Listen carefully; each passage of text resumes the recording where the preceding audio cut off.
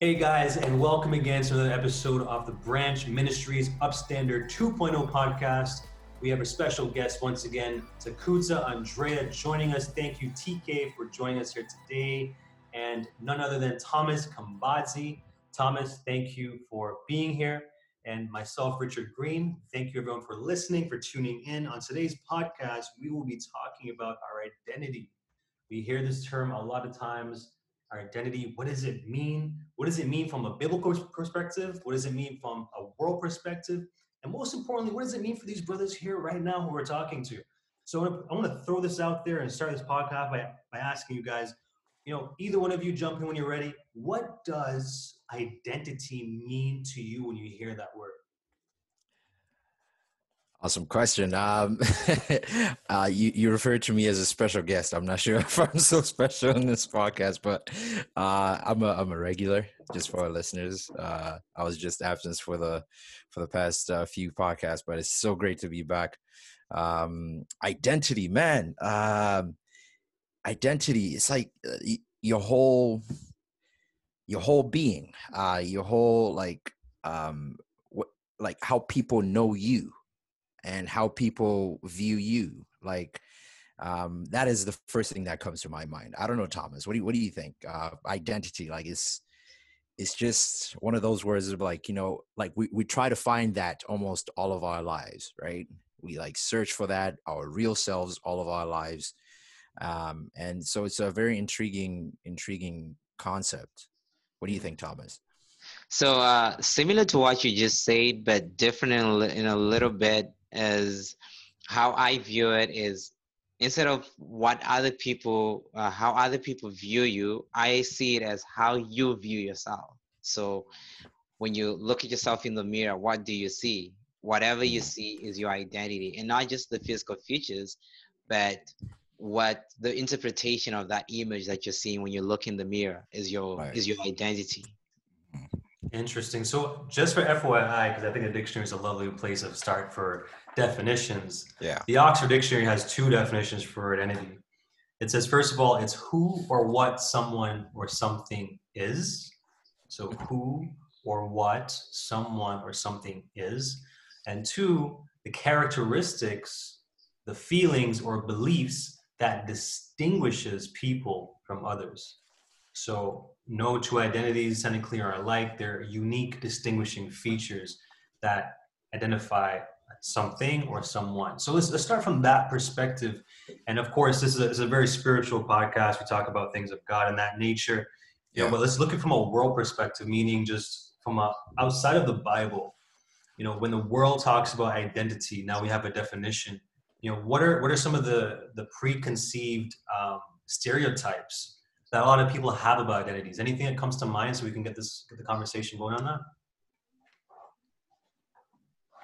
I'll start it out by saying, for a man, there's a whole masculinity concept where, we have stereotypes that say it's if you're a man, you shouldn't cry, or you shouldn't show emotions, or, you have to be stern all the time and talk rough and tough. And these are both stereotypes. These are complexes, and these are also identity frameworks, if you want to call it that, that society as a whole have come to accept as norms. So I'm just wondering, what other stereotypes or identity frameworks come to your mind? We know about the one that grown men don't cry. Is there anything else that comes to mind? Yeah, like for me, from this perspective of a young black man, like I used to remember being in school. I went to a Catholic high school. So I remember being in school, and whenever I would wear my hat, like you used to have the snapbacks or the fitted hats in school back in the day, or I'd go to school one day, I didn't want to wake up and brush my hair, so I just put on my do-rag or whatever it is. um I find that it usually I was stereotyped into not being intelligent based on the appearance, or the identity that I was projecting, because all of a sudden things like a fitted hat or do-rag is now identified with somebody who's up to no good. right? And somebody who's not intelligent. And I remember being in classes and being in talks and sessions in school where my opinion all of a sudden becomes devalued because of the appearance or the identity that I'm pushing forward, but it is really not a measure of my intelligence or of my capability. So that is another stereotype. Speaking of stereotype of identities, that is one that, really comes to mind and really sticks out for me too. That's deep, TK. Any thoughts, Thomas? For me, I one of the stereotypes which I see a lot often, when you meet with people, networking with people, let's say it's a party or whatever it is, one of the first questions that people ask you is, after you tell them your name, is what do you do? Right. So I find a lot of times we identify people by what they do, whether they're a doctor, entrepreneur, a teacher, whatever they are. And in some way, I think it's another way of looking at people just by what they have done or they have achieved Right. from intellectual, professional perspective. Whereas people are, in as much as they are entrepreneurs, someone might be an entrepreneur, he is a father to someone, he is a husband to someone, he is a teacher to someone, he is a mentor to someone. And so there's a much more broader perspective to looking at identity rather than just by the stereotype of what someone does. That's deep. So what I'm hearing is that it goes beyond just a surface level and what society deems as a norm. And I'll give you one that came to me quite a bit in university.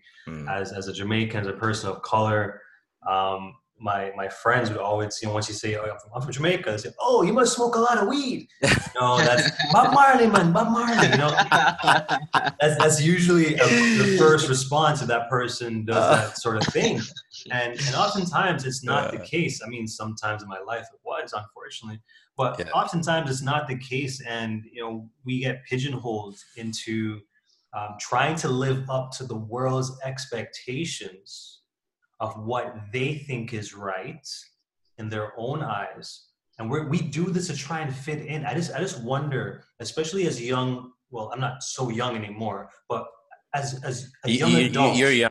You're young. You're young, Rich. All right, but as a young adult, what is with the draw within us that we want to fit in? Can anyone explain that to me? I think, man, that is such a deep, because I can go back to just a personal experience. I remember stepping into Canada for the first time. I was so happy, so elated to finally be with my mom and my dad. This has been a long time coming, and time for school now had to come. I remember I was 13, 14, so I was still in grade 8. So I went to this school. I forgot its name, but it's in North York, this middle school. And I remember my English was okay, right? But I had a deep accent. And I was looking around as to where I can draw inspiration to find an identity that I can fit in and not be the outcast African kid that just, fresh off the boat, whatever it is they were calling us those days. But I remember, right? I remember just being, just having a struggle of, first of all, identifying which group of friends that I want to identify with, right? Do I keep this authentic, as we call it, hard mashona? Rich, you get to understand that term later on. But this authentic. I think in Jamaica refer to as rude boy. So, right? But it's not really like a concept of rude boy. But it's just like this African boy. Do I keep him, or do I literally come in and soak myself into this North American, Canadian individual who I'm really not, but in order to fit into my group or my circle of friends, I have to kind of, go into. So I found myself really struggling with that. And if it weren't for my, like, you know, my parents like constantly reminding me of who I am every day, and really watchful of the company that I was keeping, like, I think I would have lost my identity. I think I would have gone into the direction, because I remember I used to hang out with this kid. I'm not going to name his name, but he was a very mischievous kid. You know what I'm saying? And we used to walk together back from school. Is that rich? Might be. But I remember we used to walk together from school, and you know, the identity or the persona that he was portraying every time at school, it was one of a mischievous kid, right? Kid who was up to no good. So basically my parents like really picked up on that, and we moved out of that area, right? And it was just in the nick of time. And it's so that concept of really, like, you know, coming from an African, like, you know, environment, and I know my identity, I know I'm African, and now all of a sudden I'm immersed into this Canadian culture. There was a danger rather of really losing my identity and who I was in those situations, right? So yeah. So I'm hearing that your parents had a really strong pivotal role in Yeah. grounding you Yeah. to remind you, hey, like remember who Yeah. you are, son. Yeah. You know, Yeah. just because you're in this foreign land and these different cultures are around you, Mm. don't sell yourself short. You Yeah. know, Yeah. Yeah. Exactly. I like that. Hmm. Nice. Nice. Nice. Yeah, but like it just it was just like a tender age, like, you know what I'm saying? Mm. So a lot of times when we look at, like, you know, the development of an individual, right, as they are coming from, like, you know, their baby, they're now a toddler, whatever it is, they're preteen, you know what I'm saying? Like, I think the preteen going into the teens is a very crucial moment Oh in the yeah. like in your realization of your identity. It is a crucial point, because in that little threshold, like, you know, I discuss in my book that's, you know, coming out soon, but in that little threshold, there's a lot of things that can go wrong, there's a lot of things that can go right, but it all depends on where you're being guided, right? Where you're being guided. And I think that is where a lot of young people lose their identity, and a lot of young people really find their identity, right? In those crucial years right there. Amen. So Thomas, I know that you're a registered nurse and you do a lot of study on the mind and the brain. Is there anything you can share with us in terms of, you know, what TK is saying about being so impressionable at such an early age on how the mind takes in its environment? You know, we hear about nature and nurture. Is there anything specifically on the mind and the brain that you could chime in and help us out to understand deeper? Sure. The brain is constantly, building new neural pathways. However, at that age, when you're still a teenager, up until I think they say until like 27, uh, you're still really developing your frontal lobe. It's still in the process of just being developed. That's why you see sometimes teenagers don't make the best decisions.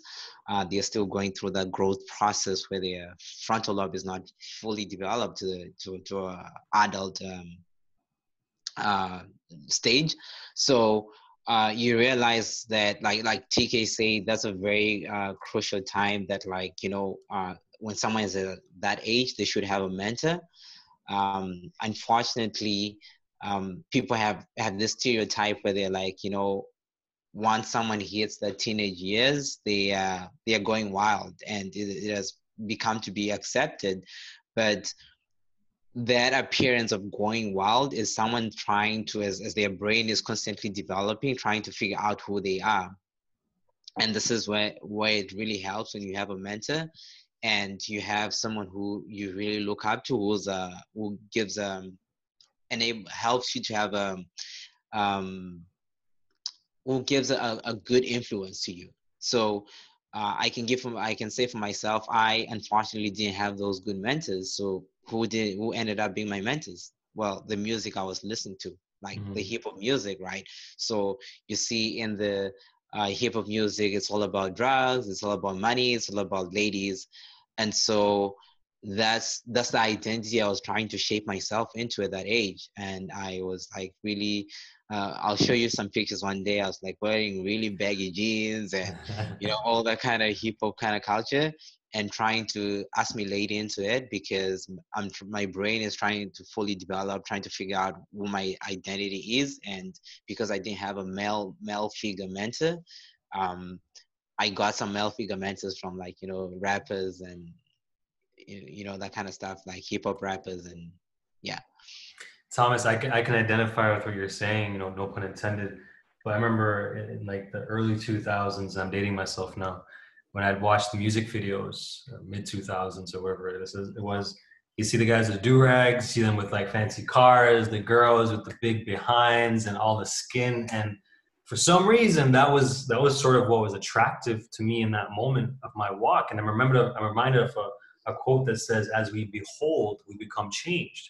Because here I was going, I was going to church, but not really in church. I was going because my parents were taking me, sort of thing, at that stage of my life as a teenager. But the same thing: baggy pants, baggy jeans. My boxers are showing, do-rags on. My hair is braided. By the time I'm living in the city, I have my ears pierced. I'm hanging out with my friends, trying to go to the club. And I grew up with a pretty strong Christian upbringing. But somewhere along the lines, I was just like, this is not for me. I want to rebel, like this whole spirit of rebellion where it wasn't cool.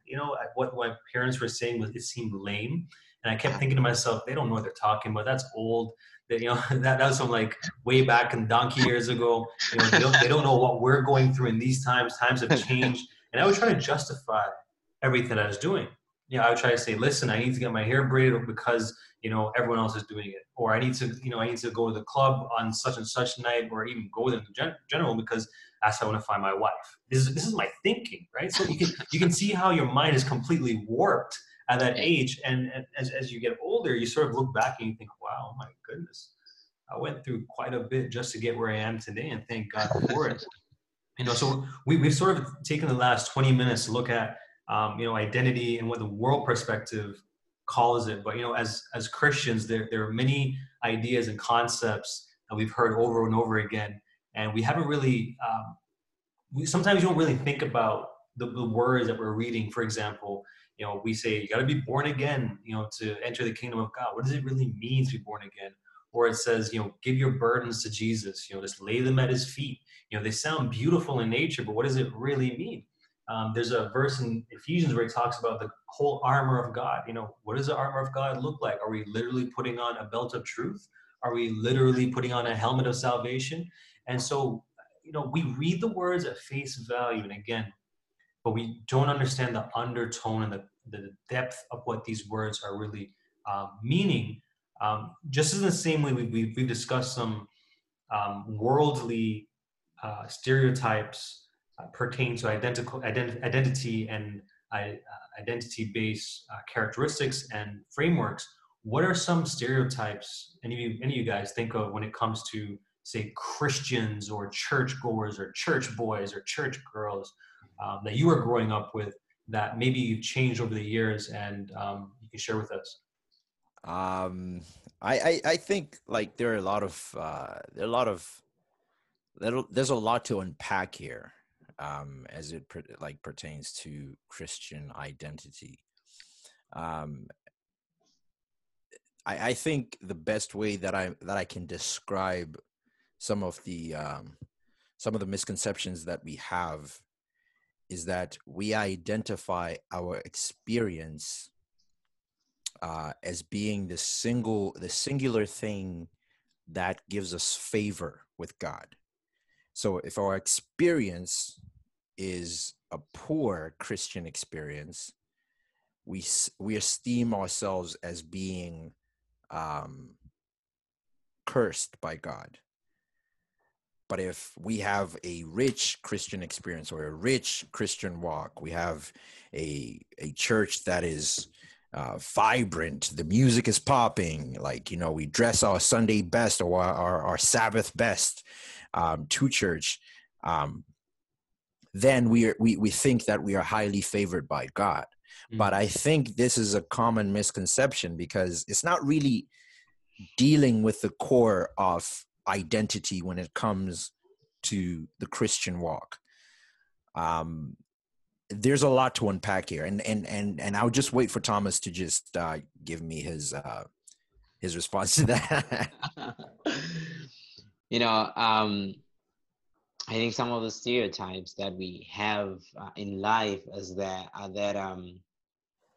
whenever we see someone in the church coming to church, we sometimes stereotype that they already have a relationship with God, and just because someone is in the church does not necessarily mean that like they actually have a relationship with God. They might know about God, but doesn't necessarily mean that they know God.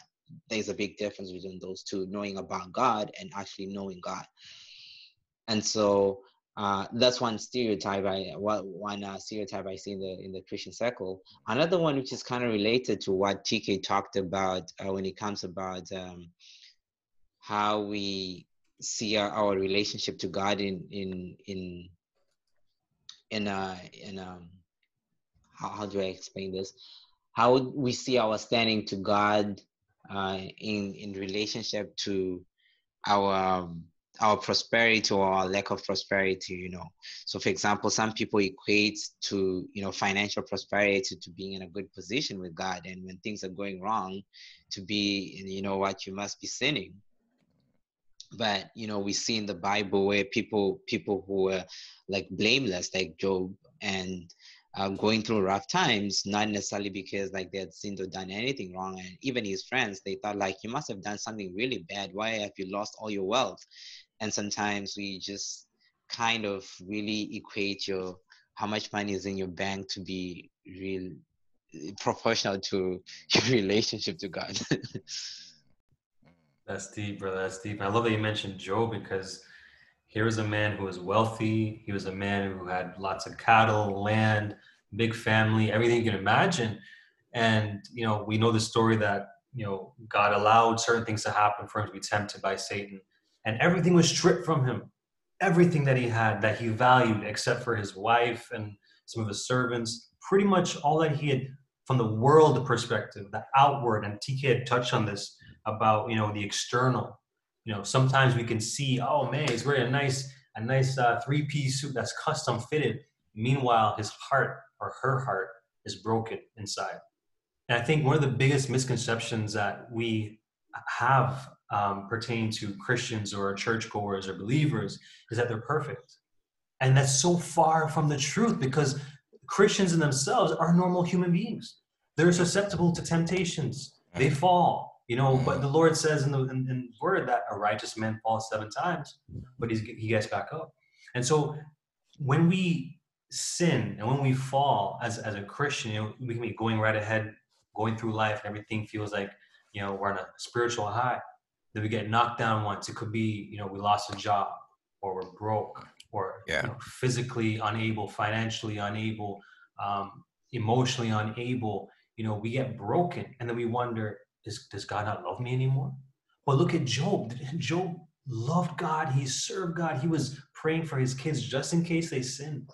He was a righteous man. He was a righteous man before God's eyes. But yet all of these calamities, all of these things happened to him. But yet when I look at Job and I look at his relationship with his wife, and we can touch on this later. When you look at his relationship with his wife, he didn't accept what she was saying, because she was saying, why don't you just curse God and die? Job knew in his heart where his identity was. He could see the internal, that his identity was with his relationship. Thomas touched on this. His relationship with his maker. And that relationship with his maker stems from knowing the word of God, because this is how we are able to communicate with God, by knowing his word, the Logos. Jesus is the bread of life. And he's preserved these words for us even today. I don't want to preach, but if we look at the reformers, the people who came before, who allowed the Bible to be accessible, there was a lot of bloodshed. Thousands and thousands of people who died just so we can have the word of God in our hands. But just like our identity in Christ, sometimes maybe we just don't appreciate the value or see the value. I think you hit on something that is major. Like, as we talk about this concept of identity, and you and Thomas really you really hit on this point, that Job is a perfect example, and I think we need to do a series, like a whole series of podcasts on just Job, because there's so much to unpack in that book. And there's a reason why, like, it is said that it is one of if not the first book of Moses, Job, the book of Job. And it's really talking about, like, really unpacking this cosmic conflict that is going on, but also, like, highlighting our identity, who we should identify in. So the point that I want to touch on here is the fact that when we lose the things that we think are our identity, how are we going to react? And so it's sort of like a question to you boys, like, how are we going to react? Because the Bible does tell us that, especially highlighting in the book of Revelation chapter 13, that when things start to fly, which we're looking around is headed in that direction, we're not going to be able to buy or sell. Now, when we lose our property, when we lose our business, when we lose the things we value, the things we identify with in this world, how are we going to process that if we don't have an identity in God? Exactly. Exactly. Powerful question. I think that's a powerful question because it ties on a lot of things. For example, when you say when you lose your business, when you lose your job, right?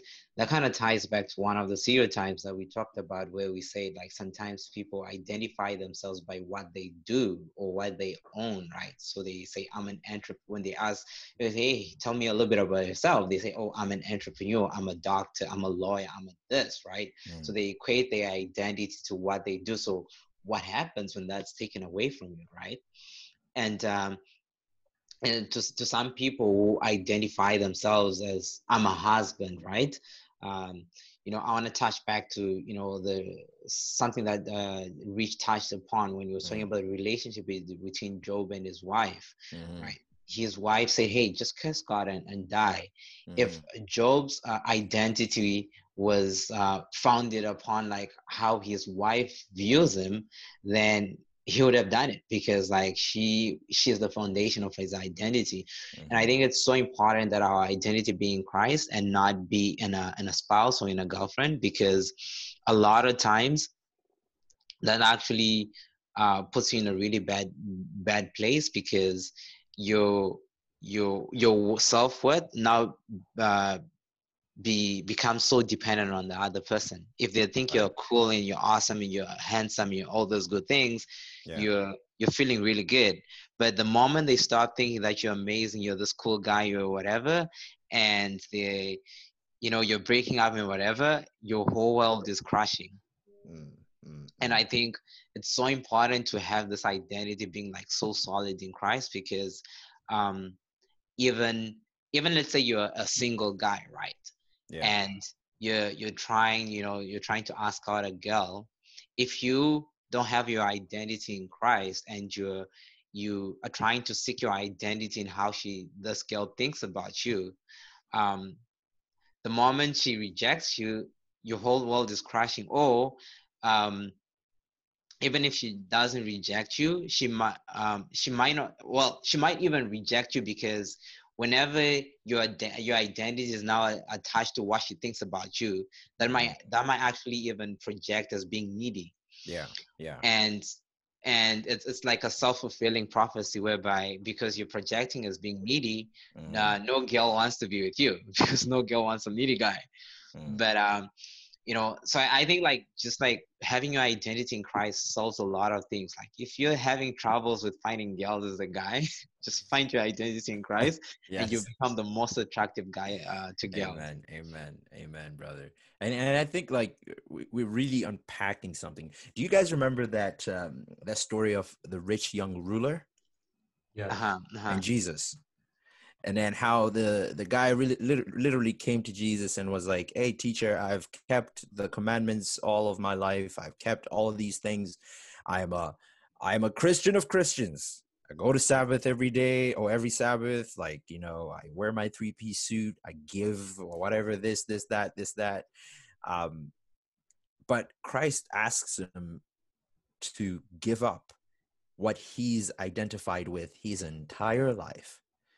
And almost it has become like an idol for him, right? Which he subconsciously worships, right?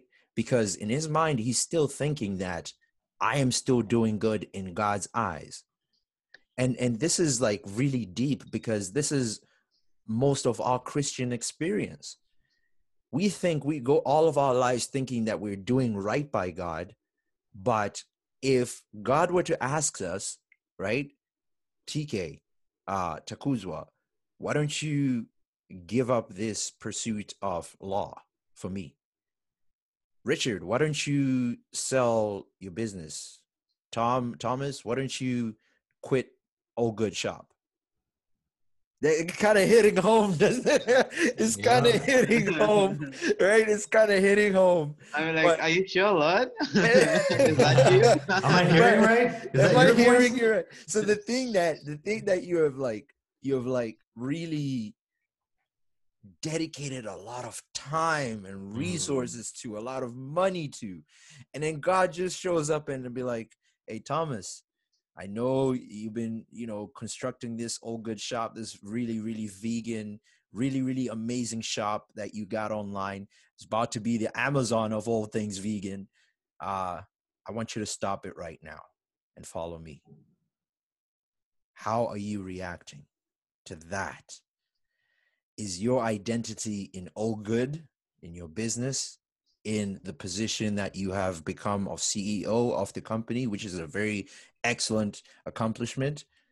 Same to you, Rich. Are you really like embedded in nobility cleaning? Are you really embedded in that? And God just shows up and tells you, hey, Rich, I know this has been your life's work, but I want you to sell it. I want you to give it up, and I want you to follow me. TK, you're hitting the nails on the head with all kind of hammers right now, bro. Dude, but this is and I think this is what Paul really talks about when he goes into the concept of the old man, right? Like this is in Colossians chapter 3 in verse 9. It says, lie not one to another, seeing that ye have put off the old man with his deeds, and have put on the new man, which is renewed in knowledge after the image of him that created him, right? I think Paul is really like touching on something here, because what the old man is really seeking to do is really embed himself, like build that tower of Babel, that tower of success. I myself did it on the earth, and I'm not really thinking about things eternal, to the point where the Lord will show up and really asks you to deconstruct all of that. And just like the young ruler, will walk away head down and really. So it's a really, where is our identity? I think that's a very thing, like it's a very deep concept to unpack. I think it's a very powerful statement, TK, because if you see in the life of Christ, everyone that he calls, the disciples, there were fishermen, there were tax collectors, there were doctors, they had different professions. And he said, leave your stuff and come and follow me. And if you ask a really deep question of if that is the Lord's will, to say, sacrifice your business or sacrifice your life's work, how much do you love me? Do you love me more than you love these things, these accomplishments that you spend your time, your energy, your resources towards? And I think sometimes God tests us. And I think of Abraham. I think of Abraham and Isaac and the sacrifice that he had to make and what he had to walk through, because here was a man who was looking forward to the promised seed that God had promised him. God bless her heart. Sarah went ahead and she was like, take my handmaiden, maybe this is God's will, and try to push it against, because it wasn't happening the right time. Right. And, on top of that, no, he has Isaac, and the Lord saying, Abraham, do you love me more than you love Isaac? Essentially, right? Because he said, would you sacrifice your son in order so that, to show your obedience to me? And I think it's so important because a key piece of all of this I'm hearing is foundation. And we talk about Jesus being the rock, and him being the rock of our foundation. We cannot be moved. So the question is, where do our love, where does our heart lie? And in Revelation, it talks about remembering our first love. And that first love isn't our mom or dad or our girlfriend or our spouse, whatever the case is. That first love is supposed to be Christ. I'm reminded of Galatians chapter 2, verse 20. It says, I have been crucified with Christ. It's no longer I who live, but Christ who lives within me. And the life that I live in the flesh, I live by the faith in the Son of God who loved me and gave himself for me. So if it means that I'm no longer alive, it means that my desires, my earthly and fleshly desires, should not supersede the spiritual desires, the desires that the Christ within me, the Holy Spirit within me, that is desiring and calling out to say, hey, Thomas, hey, Richard, hey, TK, you need to be doing this in this moment, this season. But the question then begs, I have to ask myself is, what is that restraint? Why do we have that hesitation? If God says jump or take the walk or take a leap of faith, like Peter walking in the water, what is it that causes that hesitation in that split second? Because that split second can last an eternity. Wow, such a deep question. Thomas? I'm gonna digest a little bit on this one. Wow. Such a deep question. I Moment think, reflection, yeah. I think again, it's looking back at the possessions that we have and the things that we Pause. have. Can you just pause for a second? Yeah. You said possessions. Right. Let's just break that word down for a second. When someone has a demon inside of them, what do we say they are? Possessed.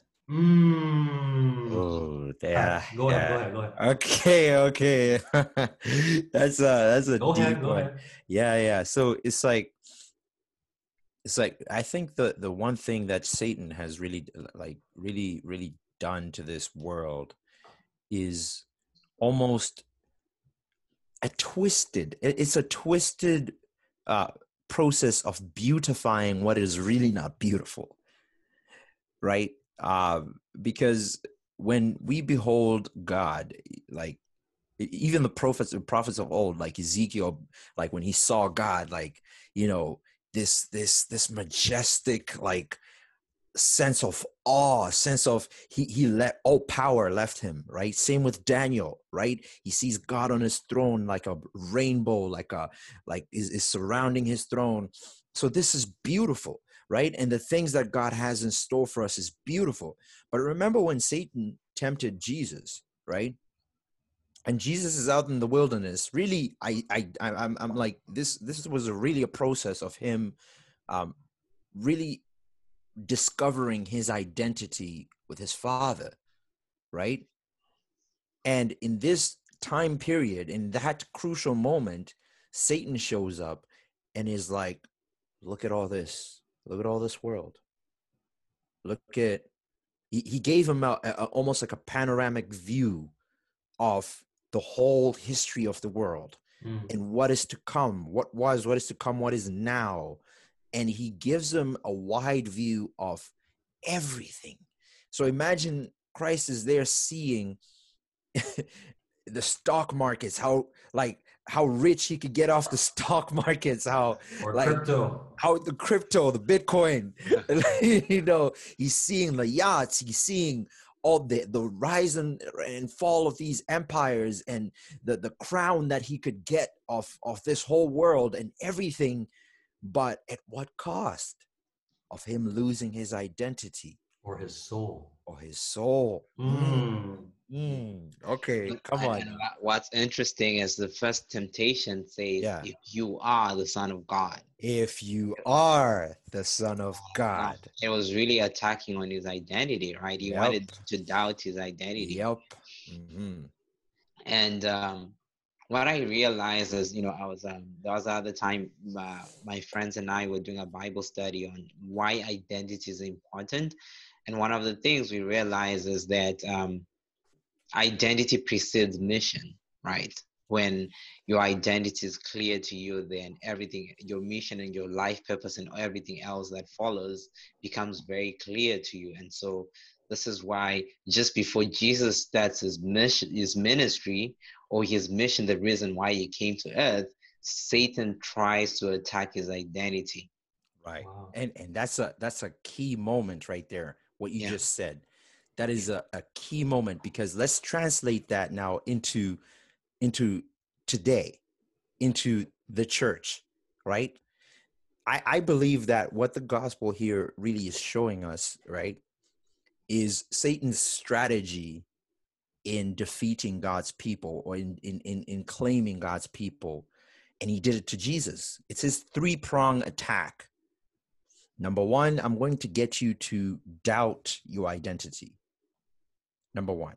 And number two, I am going to tempt you, right, to believe in your own power. Remember when he tempted Jesus to do what? To change the bread into, or to change the stone, into the bread. That is him tempting him to use his own power to do something, not relying on his Father, not relying on God. And then third, what does he do? He gives him the whole world. He literally shows him the world. And this is, if you really like go deep into it, you start to realize that this is, talk about war strategies, Rich. Talk about war plans. This is a war plan by Satan, really, to dismantle the purpose of God's people. Number one, I'm going to get you to forget your identity. Number two, I'm going to get you to rely on your own power to do whatever you're going to do. And number three, I'm going to give you the world. That's so deep.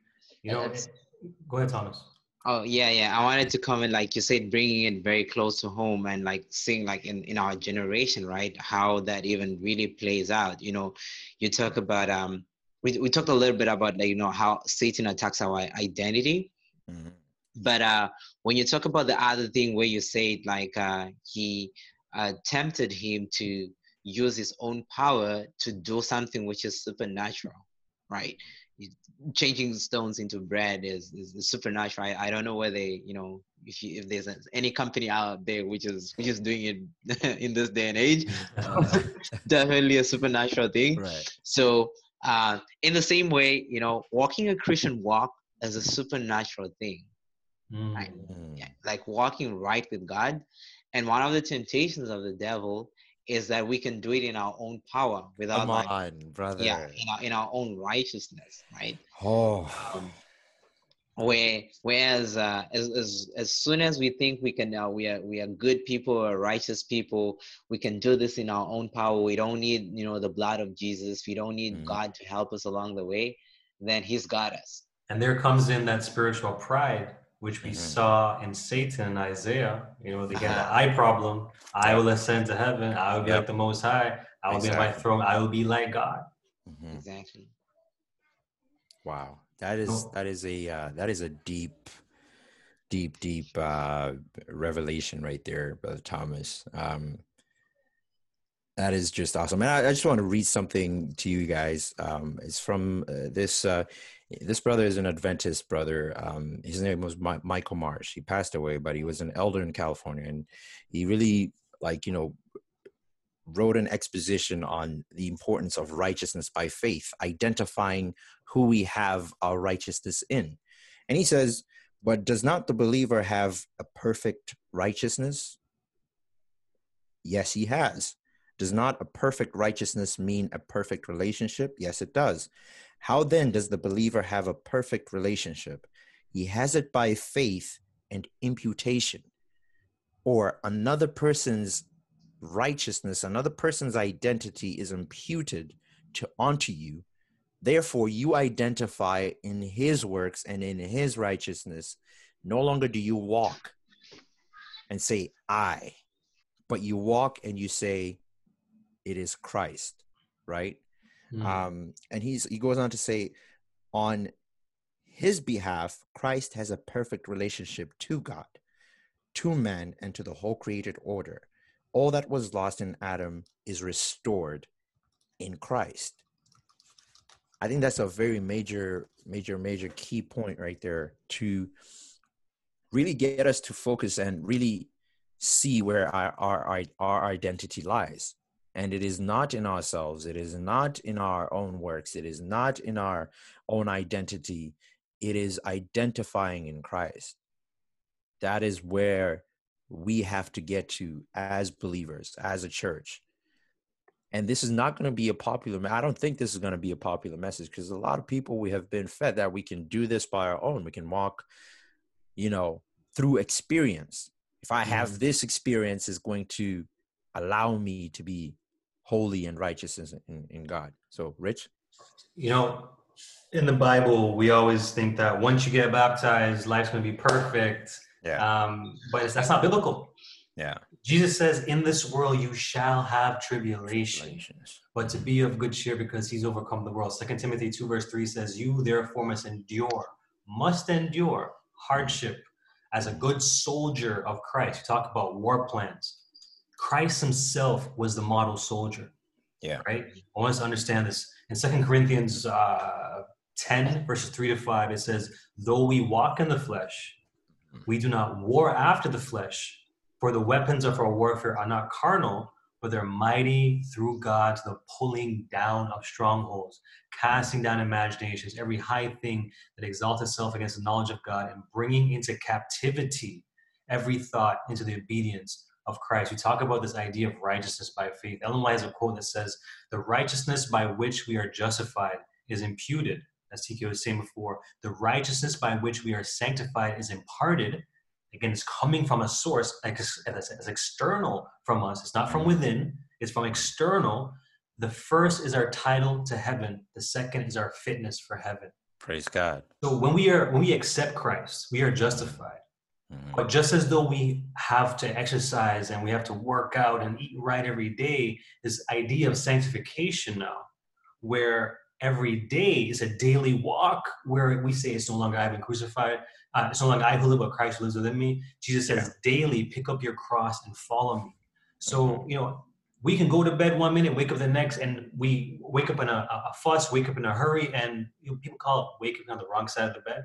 But sometimes, as Christians, we wake up with the wrong God in our mind. We forget who God is. We rush out the door and have no idea that we're not even covered, because we're going directly into work. We're going to the battlefield every single day. And if we're not covered, we're going to get beat up. And there's a story that we didn't get to cover today about the sons of Sceva, found in Acts chapter 19, if you want to take a look at it later on, where these 7 sons who are sons of the high priest, they were pretending to be Christians as they were doing things in the flesh, and they were calling on Jesus' name. And they were trying to cast the demons and do all the things the disciples were doing. But the demons themselves said, Paul I know, but who are you? They were doing it with the wrong motive, the wrong intention. They were doing it for the external accolades and the acknowledgement from man, instead of the genuine belief of setting the captives free, causing the lame to walk in, the blind to see, and giving people the gospel and the 3 angels message that they need to hear in this season, in this hour. So I'm 100% behind you, TK, when you talk about righteousness by faith and recognizing that it's an external gift that is imputed, that is imparted daily, yea, over the course of our life, to be fitted for the fitness of heaven, so that when people see us, they don't see TK, they don't see Thomas, they don't see Richard, they see Christ being reflected back at them. I think that is how we get grounded on the foundation, on the rock of Christ being, yea, the vine, and we being the branches. We're we're getting our source from him. That's the beautiful part of it. Amazing. Amen. And I love this text, which is 2 Corinthians 5, verse 17. I'm going to repeat that. 2 Corinthians 5, verse 17, it reads, therefore, if anyone is in Christ, he is a new creation. Behold, old things have passed away, and all things become new again. And I think this is so beautiful to just really realize that when you're in Christ, when we choose that we want to be identified with Christ, then God is like, we're a new creature, It doesn't really matter what we have done in the past, how we have messed up. God is like, I'm looking at you through fresh eyes. The old stuff that you done in the past that you regret about, it's all passed away. I'm giving you a clean page. Behold, all things become new again. And pretty much, when you really boil down to what this really means, is you have to think back in the beginning, right, where we were made in the image of God, right? And then we lost that identity through sin. And now God is redeeming us, and is giving us that identity again, that being identified in the image of God. And I think that's pretty awesome, like, to be made in the image of God, right?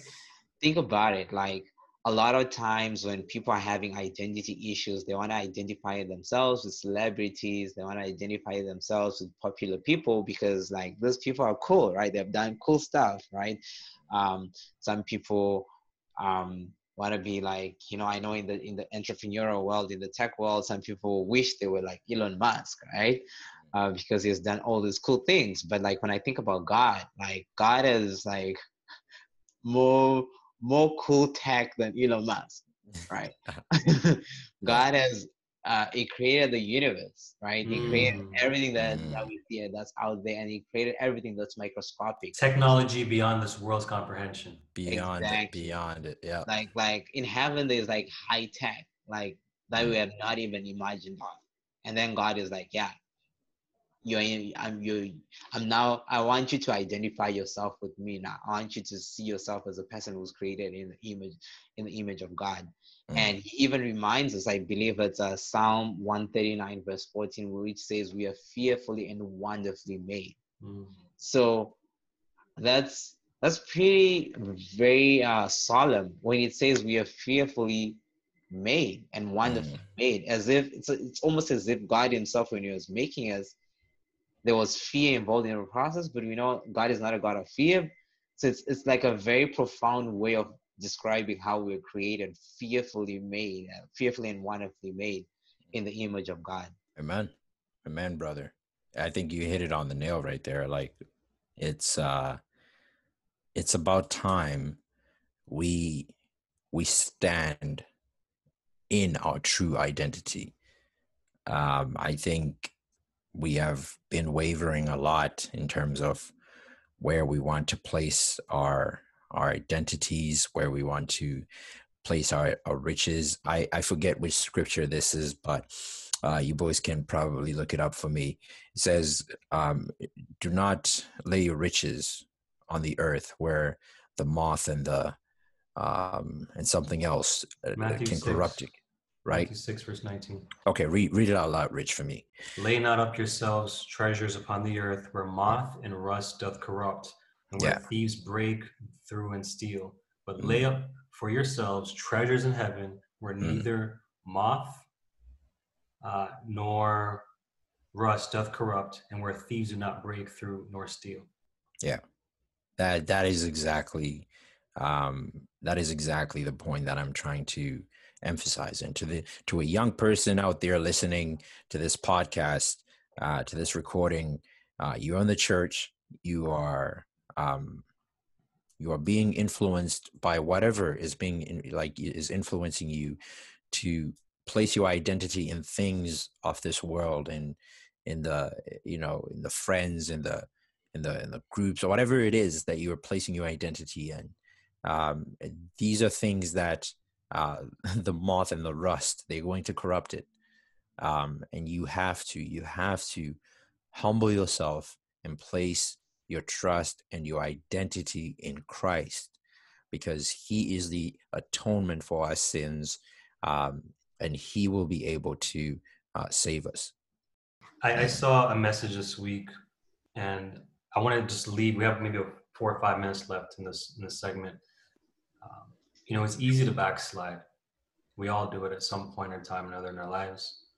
But I think the most important thing is to remember that we have a Savior who is so merciful that regardless of how far that we have fallen, he is willing to come and bring us out of that miry pit, out of literal hell, and to lift us up so we can be where he is. I saw a quote this week that said, I have given God a million reasons not to love me, none of them changed his mind.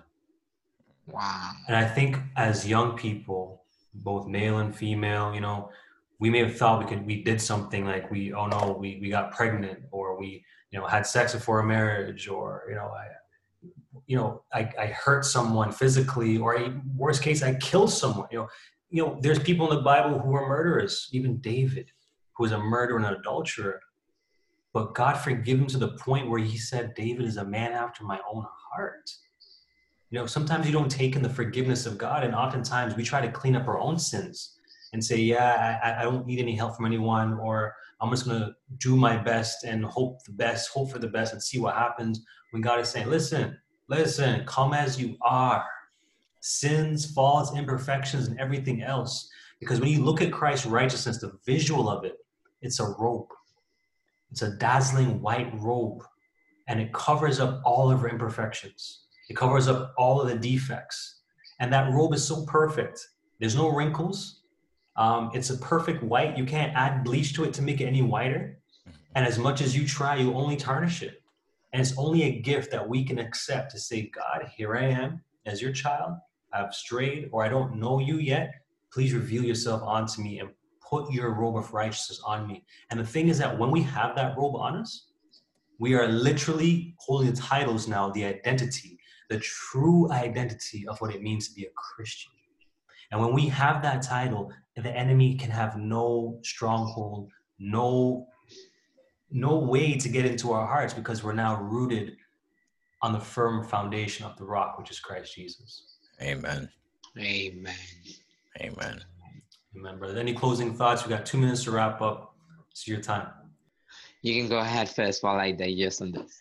Like I feel like I've like, again, we have a lot to unpack. Just I feel like we need to do like a 3-part, 4-part series to this, because there's just a lot to unpack when it comes to this.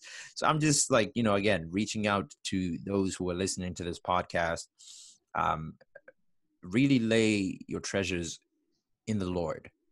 As we are going to be approaching the end of time, as we are in the end of time, really, there's going to be a lot of deceptions, a lot of things that are going to come your way. But if you are identifying in Christ and saying, Christ is my identity, my righteousness before the great tribunal of Yahweh, the great tribunal of God, before this cosmic tribunal, just like Job, God would declare you a righteous man, a righteous woman.